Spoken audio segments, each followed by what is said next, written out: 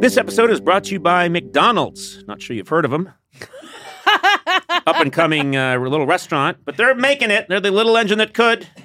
You know, the moment of bliss when you spot your fries being scooped into the carton and suddenly time slows down. I have that all the time. I love their fries. Oh, yeah. Yes. McDonald's fries hit different when they're free. That's another thing I'll tell you. And when they belong to your friends. There's no better feeling than thinking you're out of fries and then you discover extra fries at the bottom of your bag. Or else my son still hasn't finished his fries. Yeah. And I'm done with mine. And he used to be weaker than me, so I could just take them. Yeah. Now I can't because he's stronger than me. Oh, yeah. There's no wrong way to eat McDonald's fries, but we all think our way is the best way. And I like stealing them from someone else. That's my favorite way. Get your favorite McDonald's fries today. McDonald's! Check them out sometime. They're everywhere.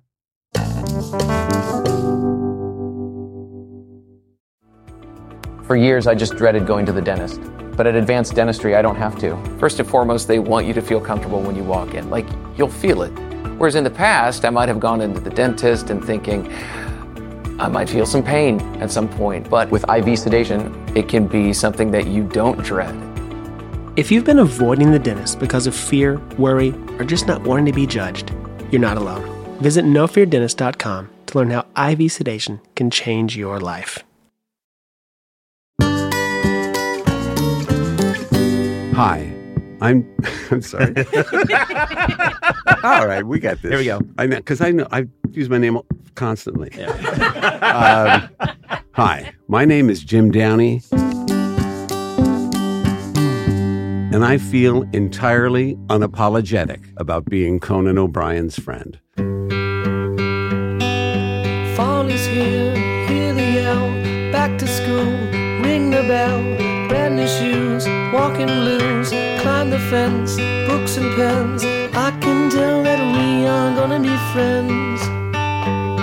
Yes, I can tell that we are gonna be friends. Hello and welcome to Conan O'Brien Needs a Friend, joined as always by Sona Movsesian. Hello, Sona. Hi. You said my name so nicely. I did, with a lot of respect. HR told me to do that. And Matt Gorley, how are you? That seemed a little indifferent. That Well, one. Dismissive is what I was going Yeah, for. Yeah. Not Well indifferent. done. Mission accomplished. How are you guys? You know, I'm okay. Yeah, good. That's all I need to know. Oh, okay. And I didn't even answer, so yeah, let's keep yeah. going. I just plow right ahead. All right. Do you even listen to us when you No. ask? Oh, okay. No, I just plow right ahead. All right. Okay. I can barely see you guys. You're just blobs. When I really care about someone, they come into sharp focus. Oh, man. Yeah. And then when not, it's just like sort of like gray clouds. You're So wearing you can't see glasses? this Wait, at which all? one are you? No, not a thing. Okay. I'm just assuming you're waving at me. Yeah. Yeah. God Okay. forbid you were giving me the two middle fingers, but I know that couldn't happen Yeah. as your employer. I'm just curious. Have either of you been to the dermatologist recently? Yeah. Good. I have. I'm doing a public service announcement very Oh. quickly. Sono, you went? Just like 2 weeks ago. Oh, I didn't even know that. Yeah. I'm throwing this out there. And everything good? Everything's good. I Okay. have a clogged oil duct on my eye. I don't know if you guys have noticed. There's like a little Oh. You Now know, that it's you so say it. funny. plump thing. Behind your back, we've been calling you Old Oily Eye. Yeah. That's Seriously. right, yeah. We were like, where's Old Oily Eye? And then everyone knows what we're talking about. What do you mean a clog? There's like a little. Do you There see is. that? I see it. Yeah, it looks like a pimple, but it's been there for over a month. Yeah, it's just a duct that's filled with oil. Yeah. Why? Did they say why it's filling with oil? I don't know. No, they don't. I think I'm just like that kind. I have to put a warm compress on my eye, so I put a tea bag on there every morning. Can't they drain it somehow? I don't think it works that way. It'll just refill No. with more And oil. then they said I could take an antibiotic, but I don't do antibiotics. No, why would you? By the way, my dad is a microbiologist. His whole life has been devoted to antibiotics and their use. There you go. But antibiotic resistance. Yes, he would say don't agree with overuse me. them. Yeah. I'm not sure he'd agree with anything you're saying. He would agree with me. I talked to him. Oh, good. Yeah, we well, talk how about is you. he? I haven't spoken to him in years. Oh, yeah. We had a falling out. He called me to apologize about you.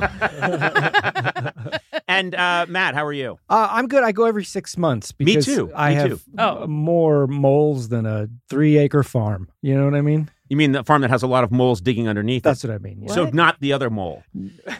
So, Oh. yeah. Well, I showed you my back here once in studio. Yeah, if yeah. you It was remember. hideous. It was Yeah. a constellation. And every time I go in, they take something. Oh, Conan, I know you go. I go every 6 months. Yeah. But the assistant who took over for you because you're so busy writing books where you sell me out and babbling away on the podcast. You wrote the foreword. That's and true. this is your podcast. That's true. Okay. Wow. He took me down immediately. But he took over and he let it go to like 9 months without having David. And I said, David, I could die. I've got to go in twice a year because I'm just, I was genetically engineered to live in a bog in Northern Ireland. Yeah, you should And then be here. now I'm living near the Mexican border and I'm not supposed to be here. And so I just went and fascinating. It's always fascinating because I'm covered in freckles. And I would think every freckle would be a potential, something that would need to be looked at and cut off. And this woman can just tell the difference instantly. She's like, nah, freckle. This one looks suspicious. And I look at them and they just look like all the other freckles. So I don't know if she's just randomly. I'm like, well, he's here. It's an extra $45 if I take some. Oh, that one looks like a troublemaker. She's selling them. How long does it take for her to do the full body scan? Because that's what I'm worried about with my doctor. You called it scam. Was that a Freudian slip? The old full body scam? I'm worried my doctor does it so quickly, he's got to be missing some things. Yeah, you get worried about that. When they're real quick and breezy about it, I think. But they're so good. They've seen it all. Mm-hmm. They've seen it all like Bogey and Bacall. So they know. They know when they see it. So anyway, she said, well, I'm going to do this. And then she saw something. She said, I'm going to have to cut this one out and give you a couple of stitches. I saw that on your neck. I did too. I You've got look right at oil it. duct. You've got a missing We're neck. falling apart. So it's in the back of my neck, and I've got these 2 stitches there. And then she put a big bandage on it. And she said, just to keep it in case it seeps a little. And I know this is why people tune into the podcast to hear about my seepage. But come on. Well, come on. What's it seeping? Oily Eye over here is going to ask me about. is suddenly you're the head of the Foreign Seepage Committee of the Senate. Oh wow! So I don't think you have you don't have an oily leg to stand on. Wow. But anyway, she cut something off and then she put a big bandage on it, and I was going right from there to a meeting, and I thought, this looks like I've had a facelift. Do you know what I mean? Really? It just looks like. You know what I mean? People in our business. Yeah. I don't mean your business. Podcasting? Not podcasting, but someone. But your face doesn't look like you had a facelift. No, I just thought whenever someone in Hollywood has like a lot of bandages around their neck, people might immediately think, oh, he got the old throat job. And it's just on one side on the back of your neck. I know, but that's a very specific one-sided face stretch. Trust me, I can see who's had it out there. Emma Stone. She had work done on 1/4 of an inch of the back right side of her neck. Did you get a facelift? No. I'm the only person who's encouraged by fans to get face work. Oh. They say, get something done. Fix that melon is what people shout to me on the street. Oh, that's not Fix nice. that melon. No. Yeah. I think you look good. Thanks a lot, pal. You're That's welcome. nice. Yeah. You I mean, do you look still have a good. really good jawline. Like, Thank you very much. Yeah. Thank you. I'd take that jawline. Well, Give I it to thought you were me. going to say, I do you. I thought That's what it where you sounded were like. headed. And you know what? That's a given. That's where you were That's a headed. given. Yeah. Oh, okay. And you know what? That shouldn't be something that's like, oh, what? Yeah. You should be, we're all, What? sexuality, as we know, is a spectrum. Oh, and we've reported this to HR. You should know Conan and I are sex partners. Yeah. Look, sexuality is just a swirling, twirling spectrum, and I'm all over it, baby. We're know what? sex friends. When Yeah. I think about people who are real adventurous with sex, I think about Matt Corley and Conan O'Brien. Well, yeah, We're that makes sense. Yeah, we're sexual pirates on the high seas. Yeah. On the high seas of jizz. They call me Indiana Bones. Oh, God. Okay. Yeah, exactly. Yeah, you too. Just fuck. All you do is fuck. Well, it's not I mean, there's Oh. some romance. It's Oh, not just okay. pure. Oh, no, we get to it pretty much right away. Really? For me, I'm kind of invested. Well, I'm always in a hurry. I got things to do. I'm That like, is hey, true. Indiana Bones, get over here. Yeah. We got to get to work on this. Get to work on this. Yep. I know the sex lingo that everyone's using. Hey, we got to get to work on this, see? There's work to be done in this sexual region. Yeah. By sex, do you guys mean just like building a model airplane? Yeah. Do you Yeah. think that's what sex Yes. is? Uh-huh. Oh, Yeah. okay. Yeah, It yeah, is Of yeah. what the Wright, sex is. of the Wright Oh. brothers' first flyer. Cool, Yeah. cool, Launched cool, at cool. Kitty Hawk. We Yeah. did a whole diorama of Kitty Hawk. Yeah. and Isn't that what Orville sex and is? Yeah, you Wilbur. guys sex it real good. Oh, Yeah. boy, you should see these dioramas we built. Yeah.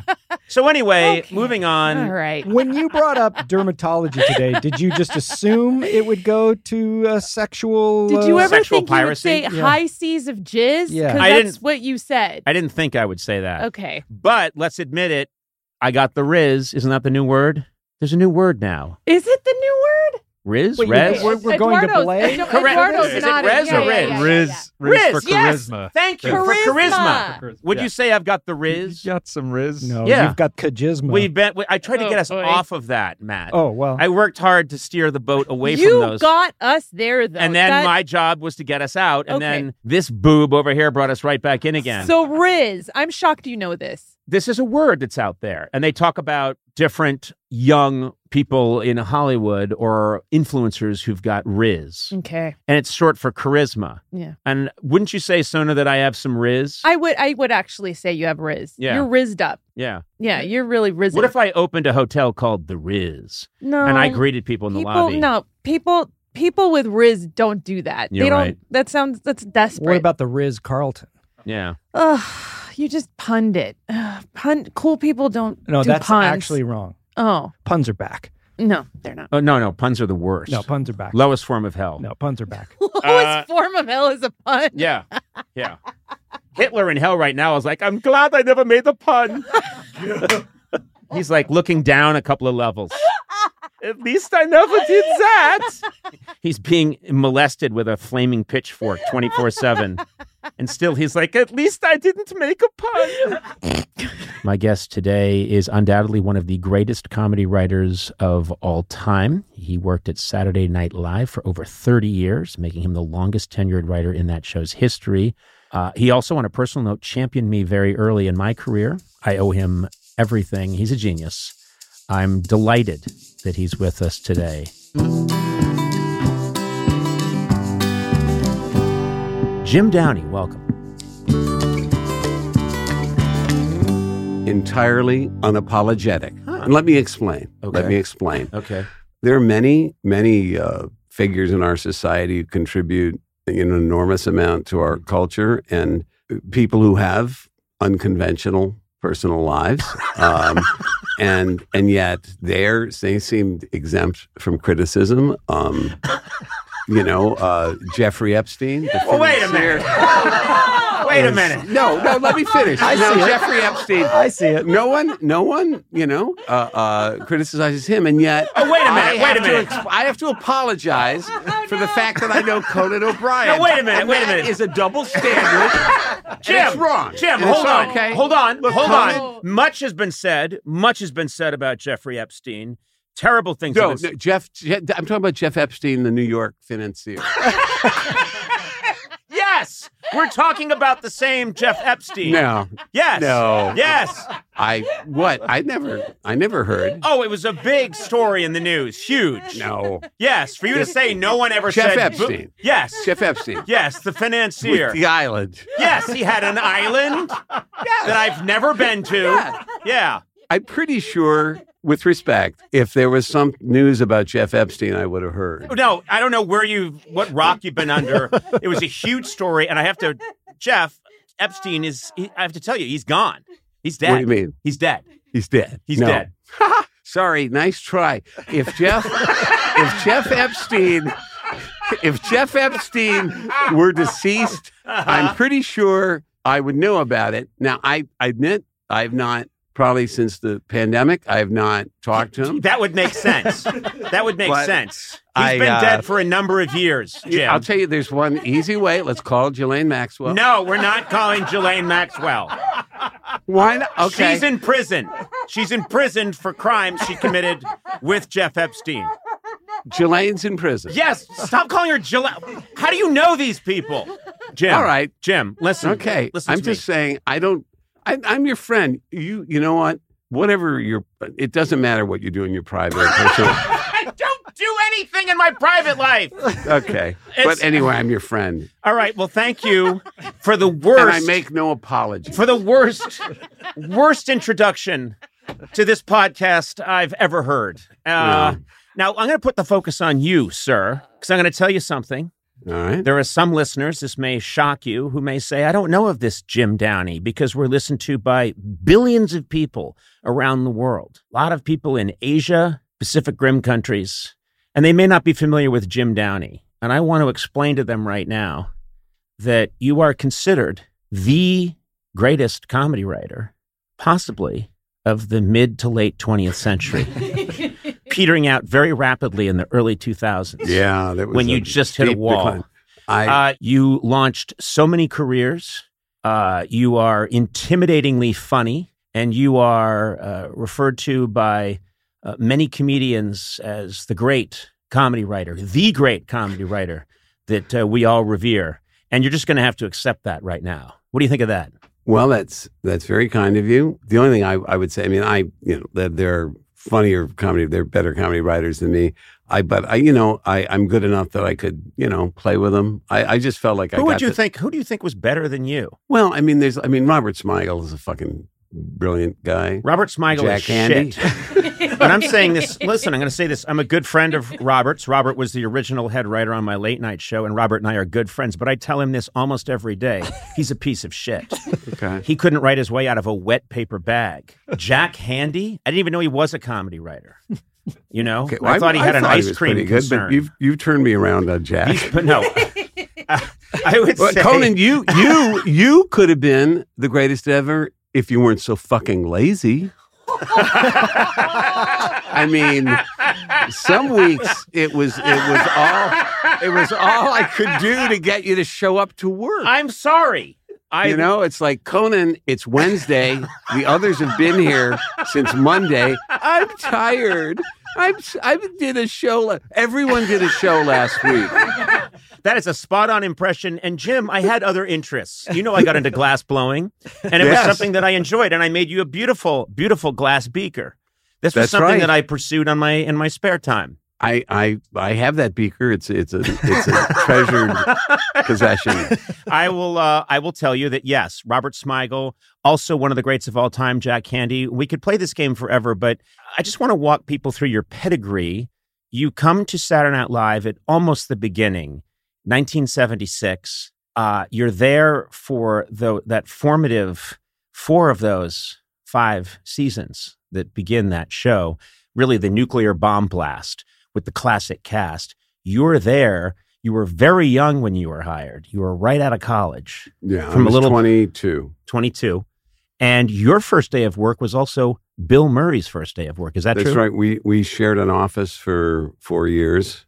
And I came, the Chevy's last 2 weeks were like my first 2 weeks. So we kind of overlapped. I wish that it hadn't been my first 2 years of adulthood because it was a very strange way to enter adulthood. I didn't appreciate all the stuff that was going on around me at the time. Right. I would love to get to, reconfigure those early years. I mean, you're there. John Belushi's on the cast. I remember you telling me once, so he started coming by with records and playing us all these old, Stax records and blues records, and he'd sing them. And you acted annoyed when it became, the Blues Brothers became this massive tidal wave, but you had this different perspective, which is... I thought, the Blues Brothers, Aykroyd always, he understood that it was kind of a joke. It was a goofy kind of thing to do. Although the first time I saw it as it was really a sketch to me. Yeah. Danny was a great musician. John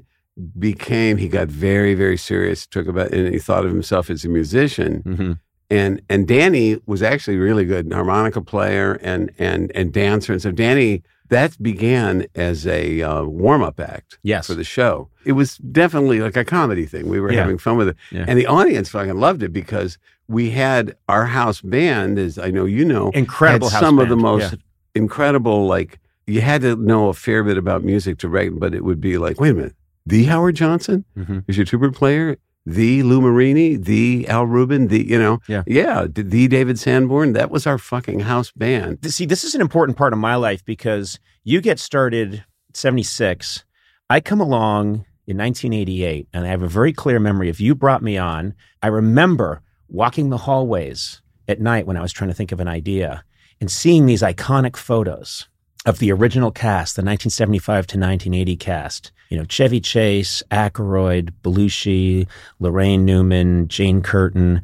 And at the time, I'm 24 years old, something like that. And I'm looking at these photos thinking, wow, that was like 1,000 years ago. They looked like Civil War photos to me. And this is in 1988. And I had a very clear memory of, well, I wish I had been around for that because this thing is probably at the end. I had a very clear, I'm not being a jackass or being a wise guy. I just thought, well, this probably has a few more years and I'm lucky to be a small part of it. But it's just, it's amazing that you were there at the beginning and the show now is about to celebrate its 50th. Yeah, I was wondering how they were going to do that, but it is, I confirm that it is going to be, as it should be, February of 2025, because you were around when we did the 15th anniversary, but we did it in 1989. Yeah. And I was one of the producers. I'm going, Lauren, the show came on the air in 1975. Shouldn't this be next year, the 15th anniversary? I mean, and he's going, no, because if you count from, this is the 15th, and but people don't think of it I think that it's because Prince said he would do it then. And I literally think it was, I remembered Prince being there for that. I remembered it being, and again, I thought, wow, I'm here for the 15th anniversary of Saturday Night Live. It'll never make 20. I'll be long gone by then. Probably dead because of my lifestyle at the time. But it was just incredible to me. And you wrote so many classic sketches. What are a few of your favorites from that era? Say 76 to 80, a couple that just resonated with people, but they also were personal favorites of yours.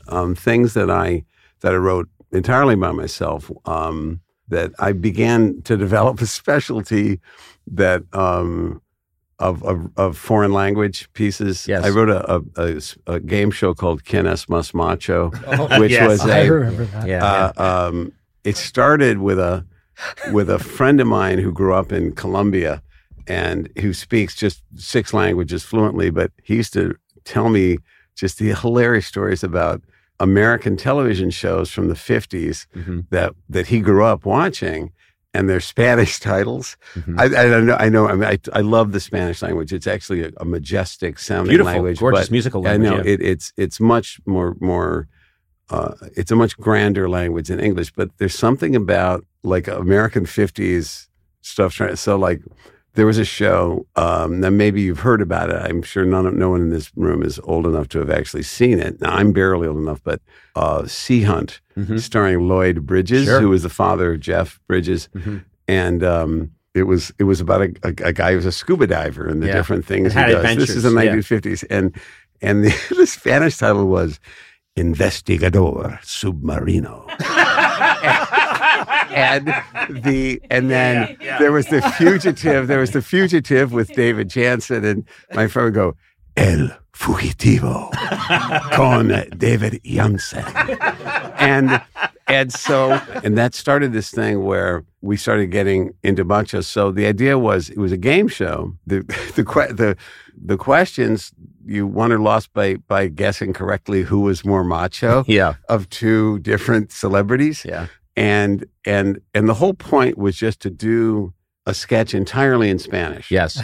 So that Bill Murray played the host, and Gilda was one of the contestants, and Ricky Nelson was the host. But my favorite part of that piece, it was the part of the show where now let's meet the contestants. So we've done a round of it was like ¿Quién es más macho? Fernando Lamas o Ricardo Montalban? ¿Quién es más macho? Lamas o Montalban? And it's like Ricky Nelson, Fernando Lamas? Oh, Ricardo Montalban es un poquito más macho. And so then it was like, now let's meet the contestants. So he goes up, and this is the thing that made me laugh. It's Gilda, and it's like, and she's fucking so brilliant. She was like that giggly kind of excited. And he's calming her down in Spanish, and he goes, and I forget the Spanish of it, but he says, what do you do? I'm a housewife. And he goes, ¿Qué profesión es tu esposo? What does your husband do? Mi esposo exterminador. an exterminator. He goes, oh, verdad. Exterminador es profesión muy macho. and she goes, and it's like, ¿qué tipo insectos extermina? What kind of insects does he exterminate? Oh, cucarachas, mosquitos, todos los insectos.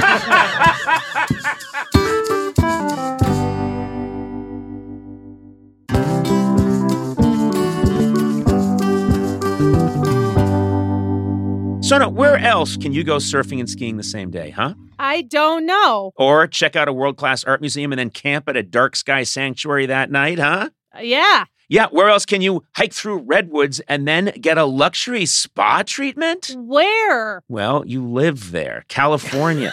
California, Sona. No matter where you go across the state, you'll find a way to play. I'm a California resident, so Sona, you are a lifelong California resident. I'm a lifer. I love this place. This is a beautiful state. Gorgeous. So many different, wonderful ecosystems in one state. You can hang out by a Palm Springs pool. You can go whale watching. You can go hiking in Yosemite. And then talk about the great cities in California. You get all this amazing food, sushi, whatever you want, they got it in California. Hey, if you can't find it in California, man, you got a problem. Yeah. I shouldn't have done that. I made that up on my own. Anyway, I love California. Discover why California is the ultimate playground. Head to visitcalifornia.com to start planning your trip today.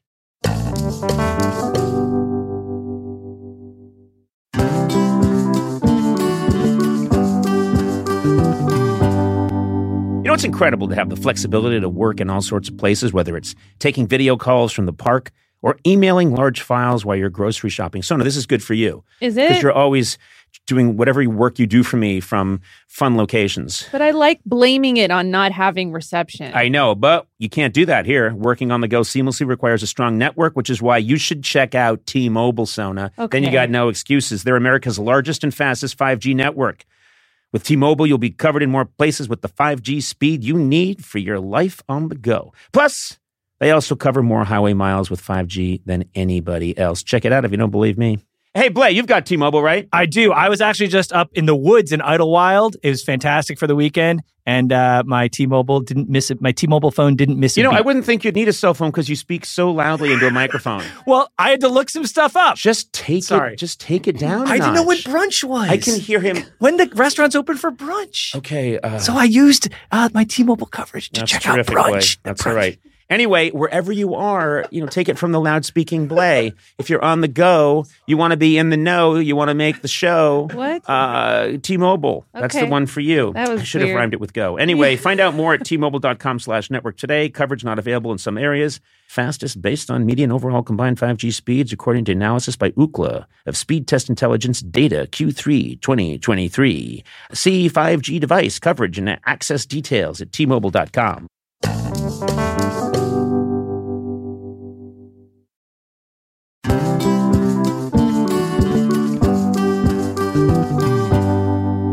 On the way in today, Sona, I was thinking about just how much has changed over the years. Yeah. When I was a kid, we were all dancing the jitterbug and the Watusi. Okay. And then you grow up now and there's mosh pits and everything's gone cuckoo. There's this new thing called rap. I don't know what's happening anymore.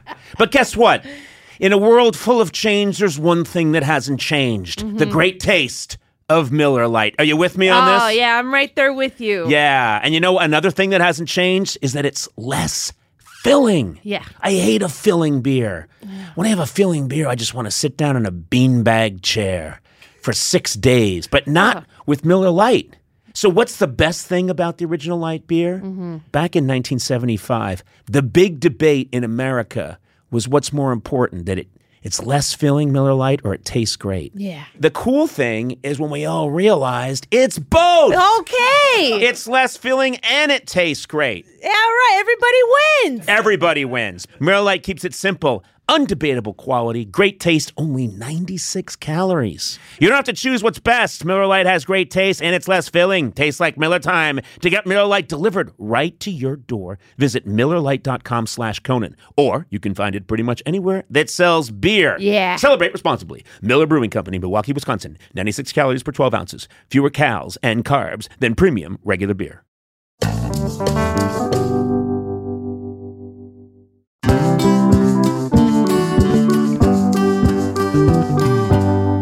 have such a musical ear. You wrote a sketch, those classic Hercules movies. You know what I'm talking about, where they're dubbed. Uh-huh. They're badly dubbed, and you can tell they're dubbed, and the lips don't quite match up. And I remembered, I'm pretty sure it was Bill Murray in it, and you were the voice of the dubbing. Yeah, It's it was Hercules. It was a Hercules. It was it's called The Return of Hercules, and I always wanted to do a dubbing piece, like based on the old. Again, for someone born when I was in the 50s, these Hercules movies were constantly on because they were on like Saturday afternoon, and it was just the hilariously bad dubbing. It was Dana played like the evil king, Dana Carvey. Mm-hmm. Nora Dunn was the beautiful girl who is Hercules, love interest. And then it's Billy as Hercules. And in the sound booth was me, Tom Davis, and Jan Hooks. Yeah. And I'm doing Billy's voice, and Davis is doing the evil king. He's Dana's part. And Jan was doing Nora's voice. And so we were doing it live, and they were like flapping their lips to sort of. The actors are just moving their mouths. Yeah. And but sort of trying to, it had to sort of look like they were wanted to be 60% on it, but it was just, the whole premise was that Hercules was out of shape. So I don't remember too many of the details, but it was like, this is Tom doing, the evil king is going, I will make you this offer. If you could pass a test of strength, I will spare you his life. And it's like, then Hercules go, what kind of test did you propose? What kind of test do you propose? It's like, do you see that boulder? No one, it is that giant boulder. No one has ever lifted it. If you can lift that boulder, I will spare the girl's life. And then I go, that boulder is too large. I can lift a smaller one. Such a non-Hercules thing to say. That boulder is too large. Anyway, I could lift a smaller one. And so he pulls a muscle trying to lift the boulder, and then I can't remember. Yeah. But it was just like goofy stuff, like it's Hercules discussing. It's like, oh my God, the mighty Hercules. I don't mean to be cruel, but you have really let yourself go. and Hercules is like, I learned to my sorrow, Laertes, that if you don't keep up your exercise regimen, the muscle turns to fat. Now, I basically was doing Lee Van Cleef. Basically, I later used, Mike Myers asked me to do that voice for Wayne's World. So I was the voice of her father. Yeah. Of the girl's father, who's played by the actor James Hong. Mm-hmm. Anyway, that was my voice. Well, yes. Oh. Yeah. So the now we're encroaching on your era, Sona. No. When you were doing the voice, I was like, that sounds like the part in Wayne's World where he's like trying to. Yeah. There was a piece that you did that I think of as a quintessential Jim Downey piece, and this is when I was there. So this is in the late '80s, early '90s. But you did a commercial parody. It was for a bank that would just make change. Change Bank. And it occurred to me there was something that just delighted me so much, and it's very popular online, and you should go and check it out because you star in the piece because no one could do it as well as you, and you are the spokesperson for Change Bank. It was you over-explaining. Yeah. What we do at Change Bank. If you give us a 5, we'll give you 4 1s and 4 quarters. We'll also give you and breaking it down into all the denominations. And I remember talking to Jack Handy about this, and he was like, no one loves the comedy of over-explaining more than Jim Downey, telling you much more than you need to know. And it's a very specific way, and there's a music to it. You have a musical ear for that kind of comedy. But it is something that always made me laugh, just deliberately wasting someone else's time. Yes. Explaining something to them that needs no explanation to begin with, but we got it. We got it. And so, and I've done a number of pieces where that is like a thread, and I remember one that I'm not even sure if it got on, but it was when the Padres. I think it was like I was a big Cubs fan, and when the Padres eliminated the Cubs in 1984. It was 1984. I don't know, and I don't care. Anyway, okay, but anyway, the Padres and the Padres were owned by Joan Kroc, the widow of Ray Kroc, who started McDonald's. It was Joan Kroc, and the joke was that she didn't know anything about baseball, so she asked to address the team for the game. And it's like, and to the players, I can't stress this enough: when you're at bat, hit a home run, hit a home run, and I'll tell you why. I'll tell you why I say that because I'll tell you why. Because when you hit a home run, you get to run around all of the bases. Yeah, all of them. You get to run. You don't know. You don't have to stop at all. And the players are like, Mrs. Kroc, I mean, we like to get started here, you know.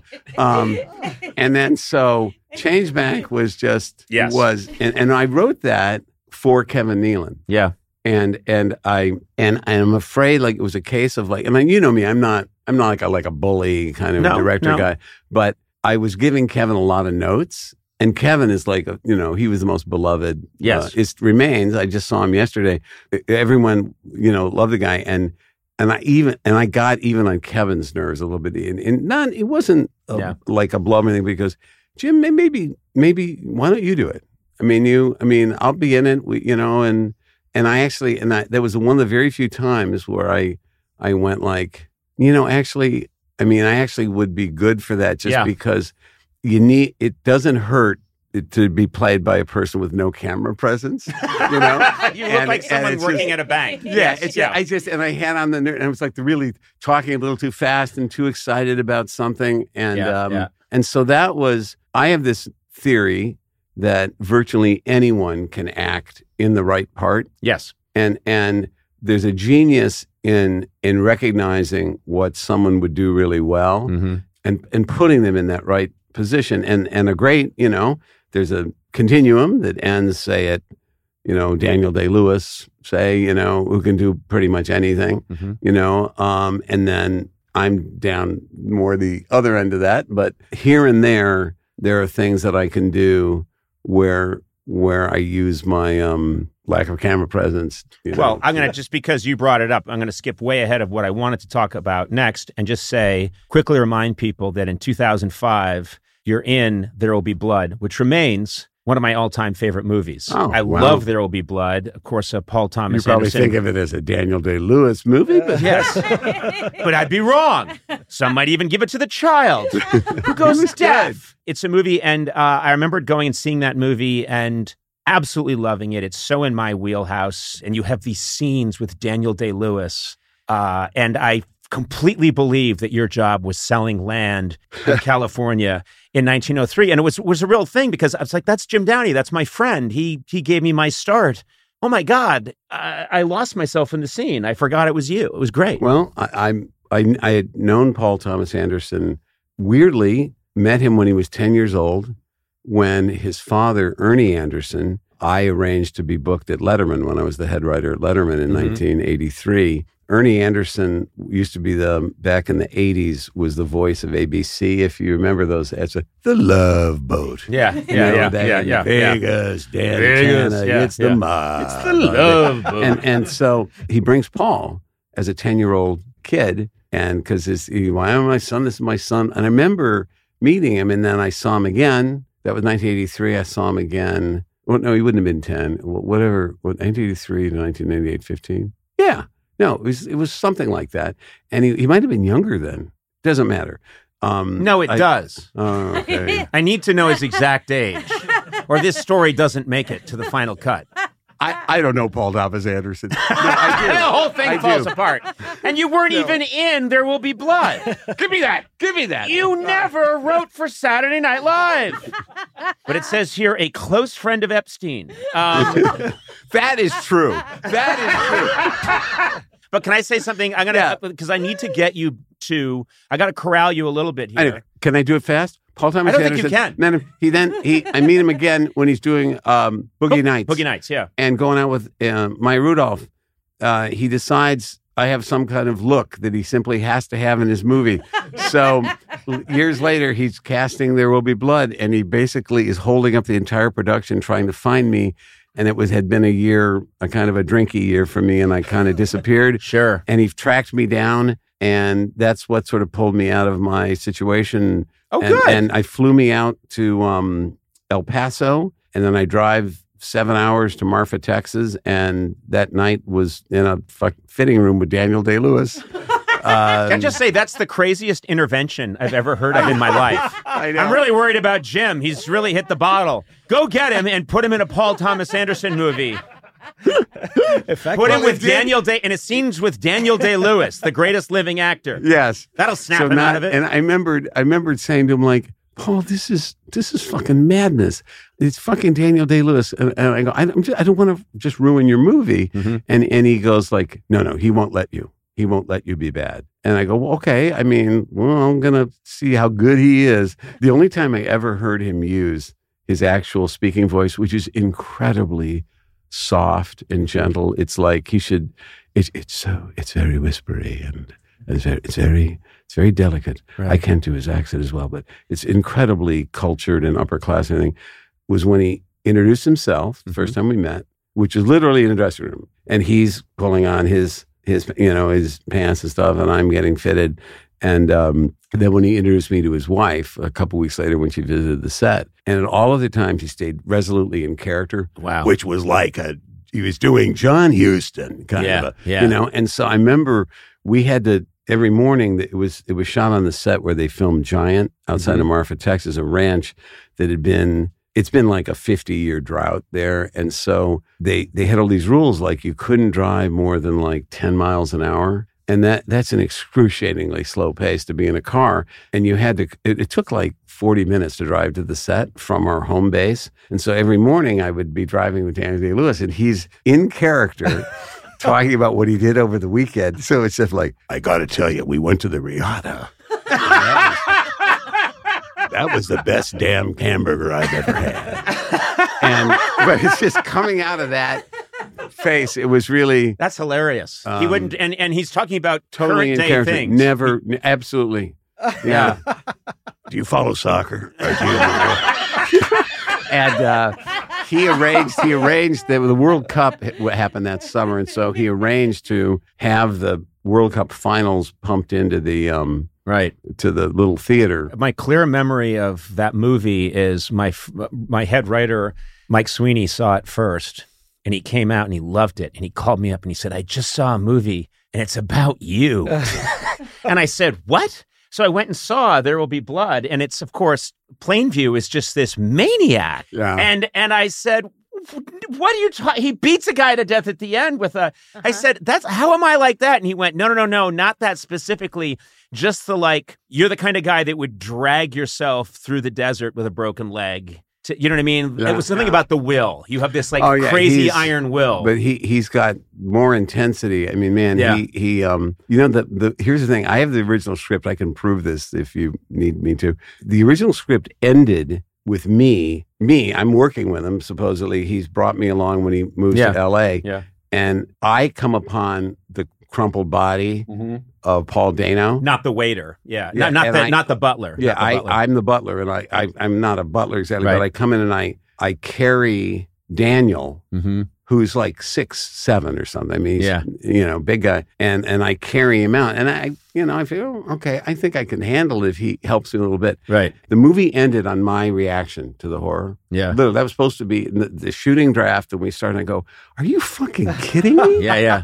That's fantastic. That's great. And so and then they decided, because at one point Paul said, you know what, we're not gonna need you for the LA shoot in the Downey mansion, which is where they shot it. And I said, I wasn't hurt, because I always thought it was a lunatic idea to fucking end the movie on me. Right. And he said, like, he's so abusive to you in the earlier in the movie that it just didn't track that he would forgive you and then bring you along. Yes. In his later career. Yeah. One other thing I'll say about that is Robert Smigel actually knocked on my apartment door Bang, bang, bang. Because he knows Paul Thomas Anderson, yeah. He knows him from Punch Drunk Love. Yeah. He says, Jimmy, Paul's been trying to get a hold of you. And we're like, for what? Oh, Paul Thomas Anderson, what? And he goes, yeah, he really wants you to do this movie. And they're holding up the casting, and the studio is really angry because he won't cast the part, and they want to get started. And I go, what? This is insane. It's a joke. And he goes, you should do it. You should do it. It's Daniel Day-Lewis. And so I said, okay. So, and then later that afternoon, I have to get an early fitting at a studio in New York. And then I flew like the next day, Saturday, to El Paso. But that night I get fitted. And on Monday at 6 a.m., we did our first scene on camera. My proudest boast is that I couldn't have ruined the movie because you'll notice he got the Oscar. So, all right. So I have to bring up, I can't go anywhere in this world without people stopping me and saying, I'm sorry about Norm Macdonald. I always think in those moments, because he had so many amazing appearances on my show, and I think, well, the person who really needs to be hearing this is Jim Downey, because you were the one that pretty much holed up with Norm. You identified Norm as a brilliant guy very quickly. You wanted him to do Update, and then you and Norm really crafted that Update, which has become, I think, the iconic performance recognized today as the iconic performance on Update of all time. There's a quote here I just want to read back to you. What I did like about the way we approached Update was that it was akin to the punk movement, what the punk movement was for music, just stripped down. We did what we wanted. There was nothing there that was considered to be a form of cheating. We weren't cuddly. We weren't adorable. We weren't warm. We weren't going to do easy political jokes that played for clapter and let the audience know we were all on the same side. We were going to be mean and, to an extent, anarchists. And I think that's a perfect distillation of what I don't know where I said that, but it's Norm basically the thing with Norm. There were so many. First of all, he was really, really smart. Mm-hmm. He was very intelligent. He could land things. He was clipped and precise. His older brother Neil is a CBC newscaster. Yeah. And so Norm had what we call the perfect straight line going for in terms of his look. And he just had a great sensibility. Also, he hated easy laughs and what my colleague Seth Meyers coined the term clapter. I think he did. I always give him credit. It was either him or Tina Fey. I can't remember. I'd hear different people. Or Oppenheimer. It was one of them came up with it. But clapter is a perfect thing for that kind of like lazy sucking up to the audience. Trump sucks. Yeah. And then you get applause. We might even agree with that politically, but come on, they deserve more than that kind of shit. So just challenge them with stuff, even if it's going to maybe make them uncomfortable. Like, oh, I don't like laughing at that, but that's fucking funny, so I'm going to have to laugh. You know. And of course, the OJ jokes. Well, here's the thing. Were a huge part of that. So the OJ trial happens, and you and Norm are writing these jokes that are so fucking fantastic. They're just razor blades. Norm is the perfect person to deliver them. There's one you wrote, which I could try and do, but you might remember it exactly. But it's a picture came up of Johnny Cochran testifying. I think I know what you're talking about. And OJ sitting next to him, and Cochran standing there, and he's holding the knit cap. The knit cap that was found at the scene. And Norm, in his Norm-esque way, says, "Well, the defense had a bit of a bad day today at the defense trial when Johnny Cochran testified and held up the knit cap that was found at the scene of the murder. He was going on about the knit cap when suddenly he was interrupted by OJ, who said, hey, easy with that. That's my lucky stabbing cap." Yeah. And I remembered that being an ice bullet that went through my heart. It was so... That's my lucky stabbing hat. Yeah, it's my lucky stabbing hat. And the thing is, and you know this too, he would say something like that, and I don't know where my camera is. It's there, I guess. That's my lucky stabbing hat. And he would hold in this way that nobody does. Hold and hold and hold. And he would do it for a joke that killed, as that one did. But he'd also do it for a joke that he liked, or that you liked, or that you guys liked. Yeah. And if it got nothing... It was like, it wasn't, some people said, you're punishing the audience for not liking the joke. No, we're giving them enough time to appreciate it. There was one that was like, was O.J. Simpson high on drugs the night of the murders? Absolutely not. says a defiant OJ. And a simple test of any of his blood found at the crime scene will prove it. You know? And then there was one like... Indignation. Indignation is so good. And then there was one when like O.J. Simpson had been criticized because the first Mother's Day after the murders, he played golf in Scotland. Yeah. And it's like this weekend, O.J. Simpson playing golf in Scotland was heavily criticized and not spending the first Mother's Day since Nicole Brown Simpson's murder with his children. And angry Simpson responded, "Idiots. I didn't spend Mother's Day with my kids because I killed their mother." There were two more I wanted to bring up because I was Norm and I would spend like insane amounts of time obsessing over the precise wording of a joke. Yeah. And I remember there was one that I thought actually benefited from our kind of neurotic attention to detail, but it started off as a joke about Penthouse magazine had this cover story, which even if you didn't read Penthouse, you would see the cover on newsstands. And it was, this week, shocking photos, alien autopsy. Mm-hmm. This is Penthouse magazine. So they claim to be actual photos of an alien autopsy. So the joke we started out with, which I think would have been good enough, was this week, Penthouse magazine released its much-awaited photos of an alien autopsy. According to those who've seen the issue, the photos were sharp, clear, and easy to masturbate to. And so anyway, then I thought, like, you know what?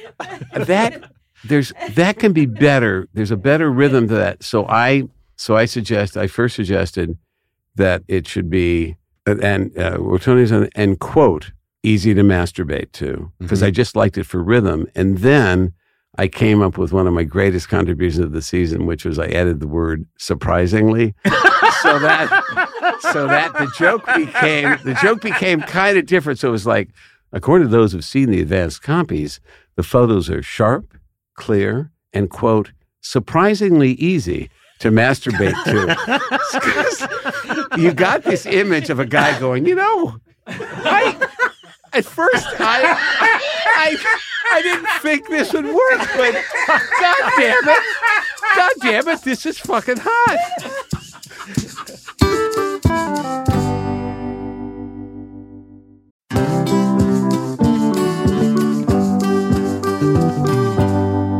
Conan O'Brien Needs a Friend is sponsored by ADT. Now ADT professionally installs Google Nest products so your home is safe and smart. You can check in on your home and manage your security systems from virtually anywhere. Google Nest Cams can tell the difference between a person, an animal, a vehicle, or with the Nest doorbell, even a package.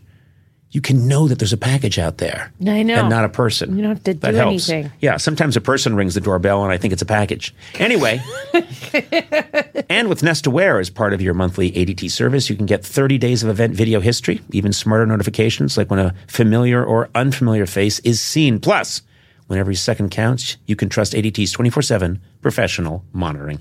You can view video of an alarm event and verify or cancel an alarm with just a tap. I'm always setting off alarms accidentally. This is helpful for me. Oh, good. When the most trusted name in home security adds the intelligence of Google, well, you got a home with no worries. Go to ADT.com today or call 1-800-ADT-ASAP. Google, Nest Cam, Nest Doorbell, and Nest Aware are trademarks of Google, LLC.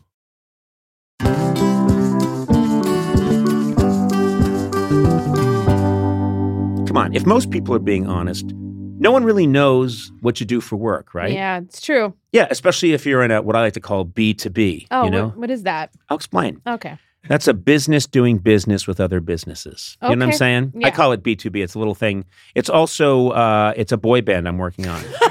Anyway, fortunately, LinkedIn has a network of professionals who get what you do, and you can reach the right people who matter most to your company because they're LinkedIn. Yeah. That's what they do. Yeah. LinkedIn has over, this is the fun part to say, 1 billion members. Are you serious? Yeah, that's more people than are on Earth because there are people on the moon using it and Saturn. That's over 1 billion members on its platform, including 70 million decision makers. God, I'd like to meet a decision maker. Since LinkedIn members are regularly updating their work history, you can precisely build a target audience by job title, industry, company, and more. Man, you can reach the right people for your, I'm going to say it again, B2B business with LinkedIn ads. Yeah. Gets even better because LinkedIn will give you a $100 credit on your next campaign. There you go. Just go to linkedin.com/Team Coco to claim your credit. That's linkedin.com/Team Coco. Terms and conditions apply. LinkedIn, the place to be, to be.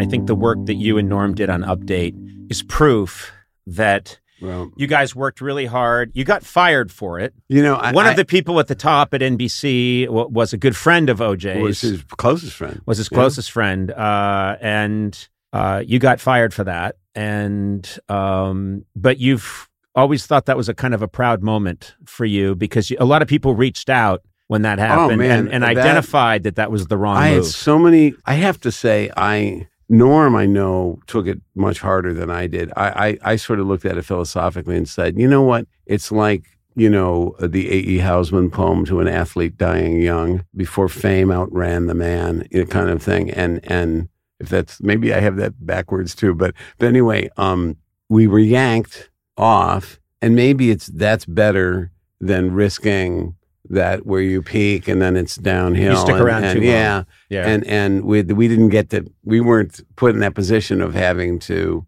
to make that decision. It was made for us. But I know that Norm, the story about that, I know you know this story, but I think people who are fans of Norm deserve to know this about him. The network went to Norm and said, we want to get rid of Jim Downey. And we just want you to know, you're cool with that, right? He said, no, you can't fire him. If you fire him, I quit. And they go, that's crazy. I mean, he's not helping you, the segment's too mean or whatever. And he said, well, no, I'm not doing it without him. And he never told me that.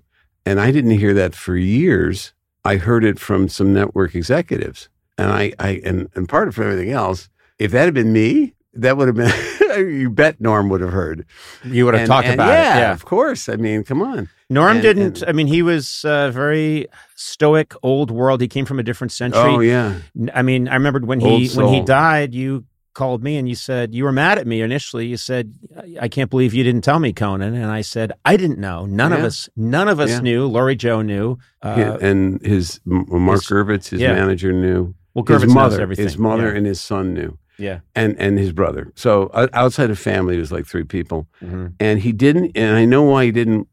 I mean, I've been told and it made perfect sense, so I believe it. He just didn't want it to ever be about anything but being funny. Yep. He didn't want to be brave or fighting the good fight or, he didn't want to do heartwarming stuff. I was a little hurt that he didn't tell me, but I mean, I talked to him, I guess, I know you may have talked to him more recently than I'd had, but I talked to him certainly the summer of 2021, August. We were trying to get him on my last late night show. It was not long before he passed, and we were trying really hard to get him to be, because I wanted nothing more than him to be one of the last guests, and he was considering it, but then wouldn't do it, and then and I think he didn't. He knew that he didn't. He also didn't. He knew that his appearance was kind of changing, and he didn't want to. But I know this is shifting from one kind of bravery to another, but one of my proudest moments was a joke we did, and I think it was a Frank joke, Frank Sebastiano. It was a joke where we took the world's most innocuous kind of C-section news story, and it was we would clip a real news story and show it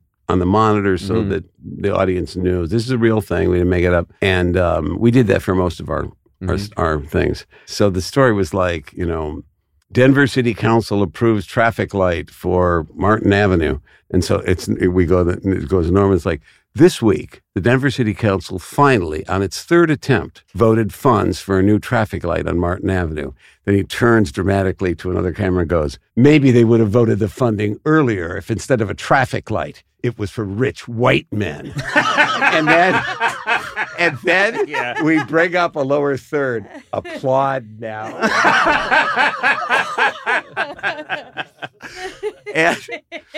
But that's the kind of stuff that there's not really a great place to laugh in that joke. Right. That's a thing that, like Norm, we would do our our run through, like we would work on the jokes a bit during the week, but mainly Friday night. And that's when especially I would do a lot of rewriting and refining. And then I'd run through stuff with Norm. And then Saturday, we do a run through. And then we're always screaming. We were always kind of late, getting in the studio really late because they were, come on, guys, we're losing time. So we'd come down to our run through and we'd make a few kind of changes, maybe think of some things for Norm to add. And then we'd have a dress. And then my attitude with Lorne Michaels, the producer, the big guy, was always like, tell us how long you want the segment to be. We're like, because we're the most easily bologna sliced segment. Mm-hmm. And my attitude, and Norm kind of agreed, it's like, Norm wanted he didn't want to feel that like we had to have we were entitled to a certain amount of the show. But I always argued like anything, if we're cutting lean, we're in good shape, you know? Yeah. So, I mean, sure, we'll always cut the fat. Everyone should do that. But if we also have to give up something we don't want to give up, it's probably a good indication. No, it's a lot of our stuff can be done next week. Yeah. You know, we would do 6-minute updates. I think we did a 5-minute. They do like 12-minute updates now, you know, and they did them before us. And Norm, I will say this, Norm was not crazy about features. Yeah. He wasn't crazy about having other people on the segment, you know, always. And sometimes I had to like get him to be more involved with the guests. Yeah. But Seth Meyers was the best ever at interacting with. I mean, he was great at that. I wish Norm had been a little more playful like that. Be a good straight man. But what I always took away from you, and you're in my head a lot over the years that I've been writing and all the years that I've been doing things. And you're surprisingly easy to masturbate to.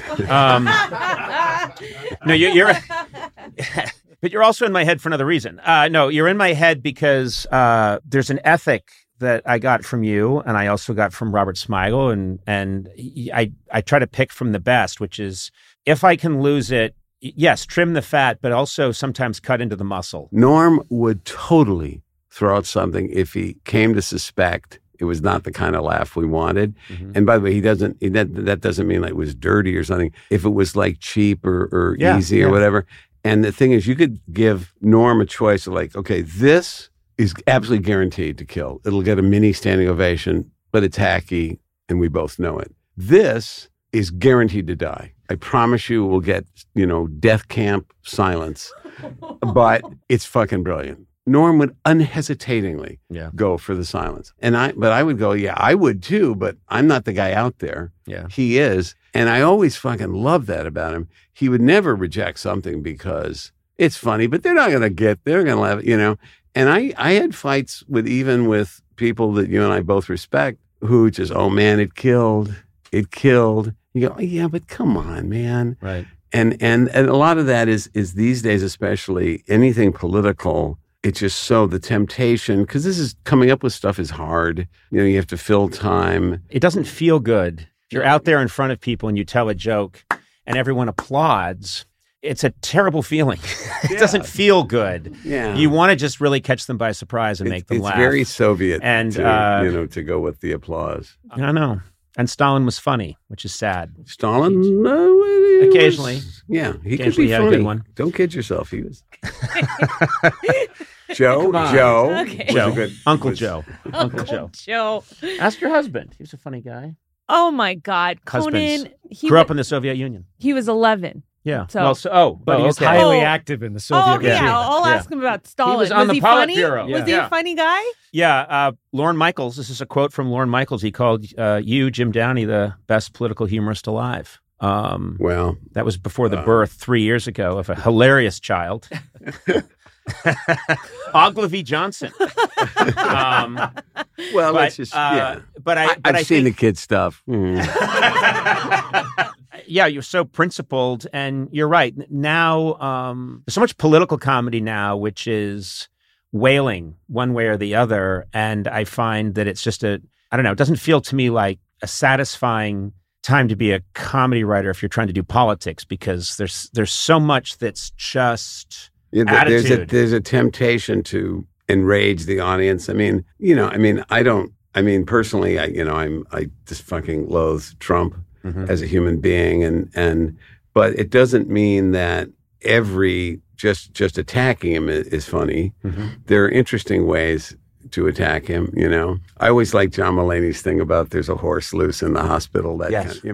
Just a sort of an interesting. Mulaney had a great run about Trump and his president was like there's a horse loose in a hospital, and just how odd that was.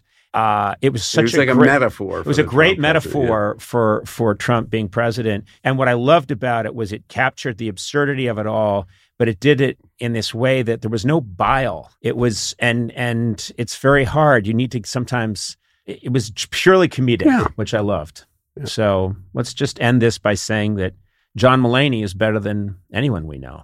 Is that the point you were trying to make?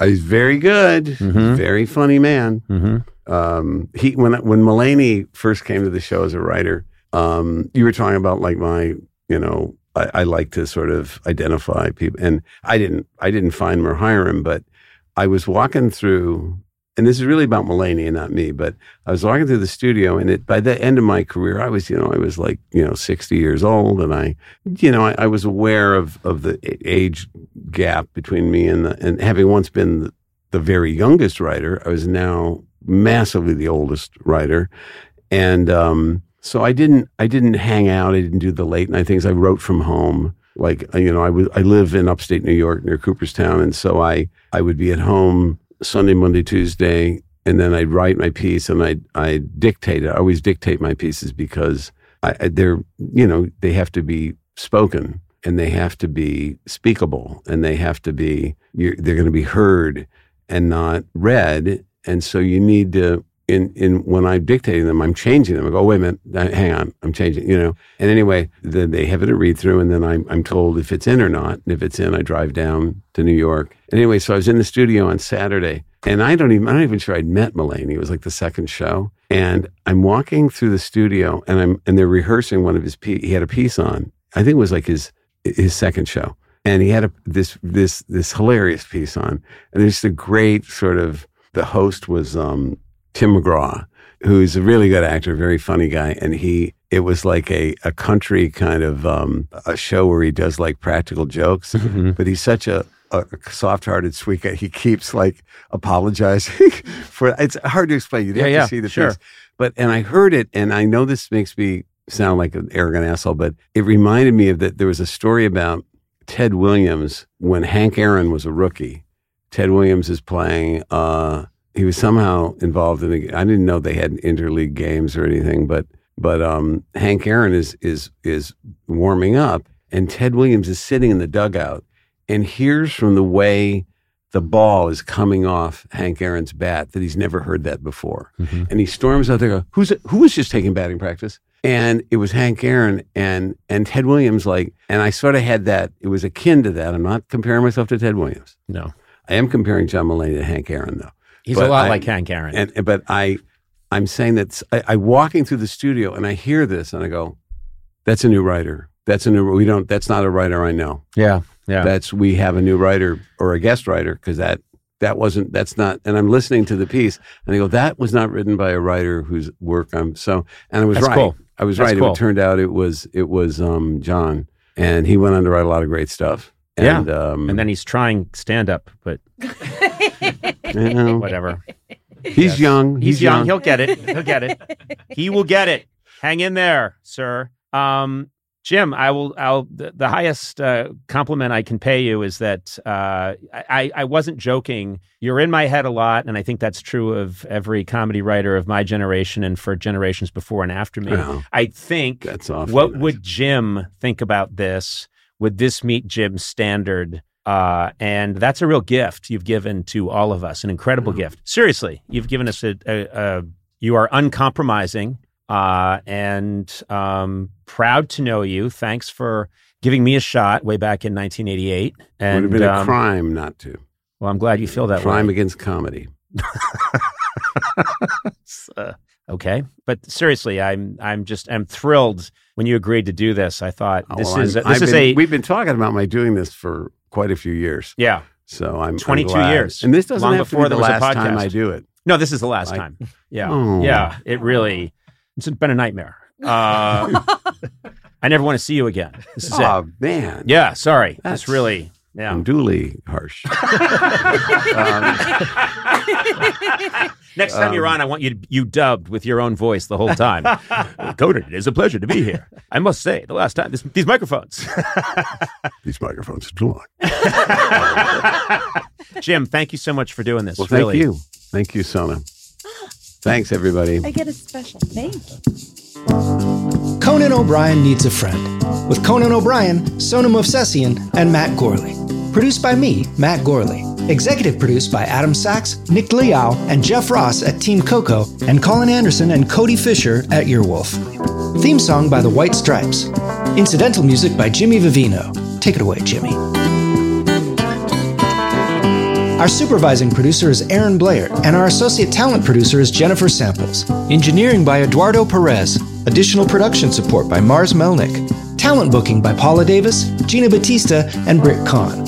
You can rate and review this show on Apple Podcasts, and you might find your review read on a future episode. Got a question for Conan? Call the Team Coco hotline at 669-587-2847 and leave a message. It too could be featured on a future episode. And if you haven't already, please subscribe to Conan O'Brien Needs a Friend on Apple Podcasts, Stitcher, or wherever fine podcasts are downloaded.